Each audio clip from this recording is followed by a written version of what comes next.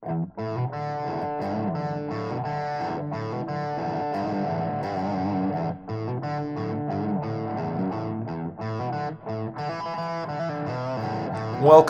to the Fitness Ethos Podcast.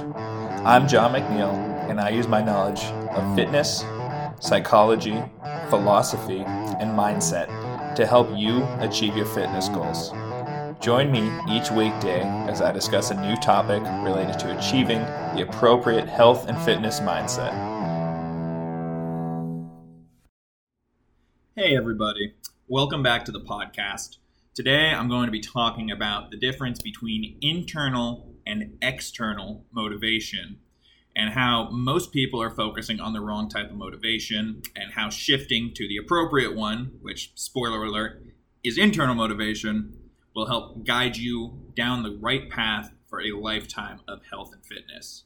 So first and foremost, let's define the difference between internal and external motivation, and then we'll talk a little bit about why internal, in my opinion, is better long-term than external. So really, external motivation is when someone else or something or even just society wants you to do something for the reward.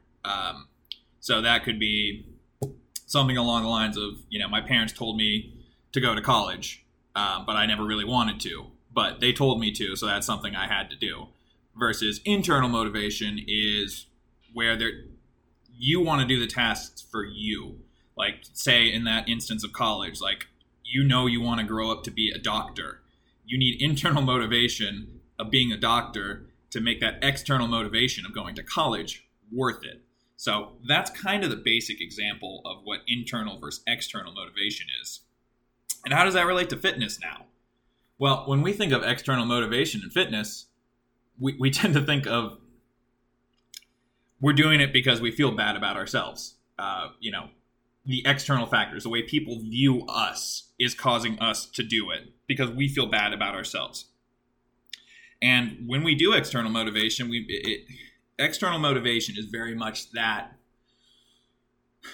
temporary drive, that temporary motivation, that I'm watching this pump up video before I work out. That is what external motivation is. And from my experience, you really need to hype yourself up to get externally motivated.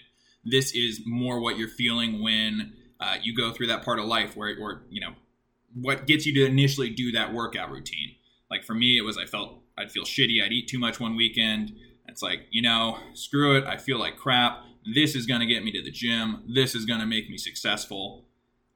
But that was temporary because the next weekend I'd still be eating ice cream. So external motivation can only take you so far.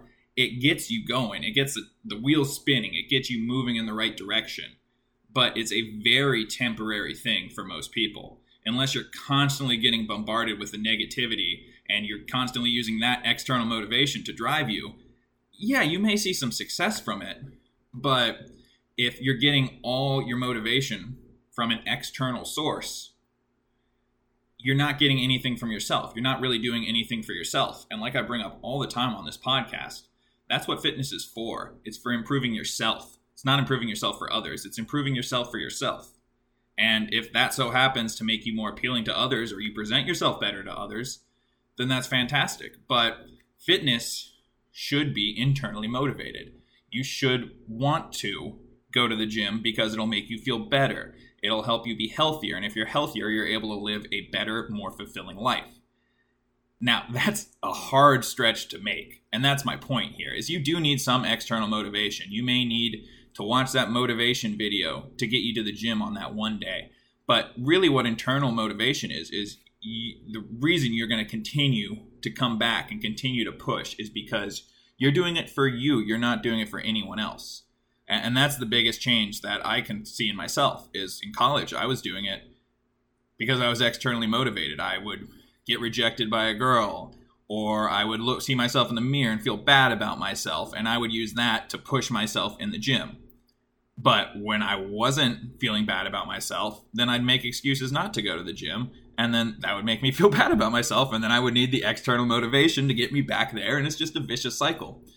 But if you have the internal motivation, if you have that internal drive from doing it, if you have that greater idea, that greater passion of what's getting you to do it, then you're going to be able to continue to do it. Because even today, I love going to the gym. If you've picked up on that, great. I talk about it quite a bit. But even still, for me, it's hard to go all the time. There are days where I try to make excuses, but because I'm internally motivated, because I know I will feel better, because I know it helps me out, because I know what it feels like to not be, I'm not even fully optimized in my health, but to be very poorly optimized with the way I was, and to where I am now is a huge gap. I remember just not being able to focus, not having the drive to go to the gym, always making excuses. But now that I've switched it to internal motivation, to help drive me to achieve that goal, to help see the improvement, to how that benefits my life, it really does help give you the drive and the dedication to do it consistently. So how do we start making that shift from internal to external? It really is starting to see some of the benefits from health and fitness that aren't necessarily just like, oh, look, I got a 6-pack or I lost 10 pounds. Could be seeing that you sleep better, or noticing that your appetite's more regular, or that you have a more consistent level of energy throughout the day. Noticing those things and noticing how it impacts your everyday life, even if you're not that guy with a 6-pack who you've always dreamed of being, just the way it impacts your life and makes you feel good, you'll continue to come back and you'll continue to do that.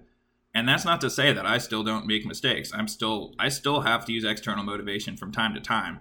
But the bottom line is that I do have internal motivation, and that is what's continuing to drive me day after day. And again, some days I don't want to go to the gym. Some days I don't want to work out. But because I have that overarching goal in place, when I get there, I'm there. And I know by now that once I get to the gym, even if I don't want to be there, as soon as I start to move, it's worth it. And there's not a single time where I've regretted going to the gym and just working out. Yeah, granted, there have been times where I've gone too hard, but that's better to go to the gym and go too hard than to not go at all, in my opinion. So continue working on that. Start working on what builds up your internal motivation, and at least start noticing, hey, this is internal motivation versus this external motivation. And as you start to become more aware of that, you'll start making changes in the right direction. So again, it's not an easy change, but really, once you start being able to focus on internal motivation as opposed to external motivation, your overall experience will be a lot easier, and you'll notice that you're able to stick to and achieve your goals, both in health and fitness and in life, if you begin to focus on the internal motivation.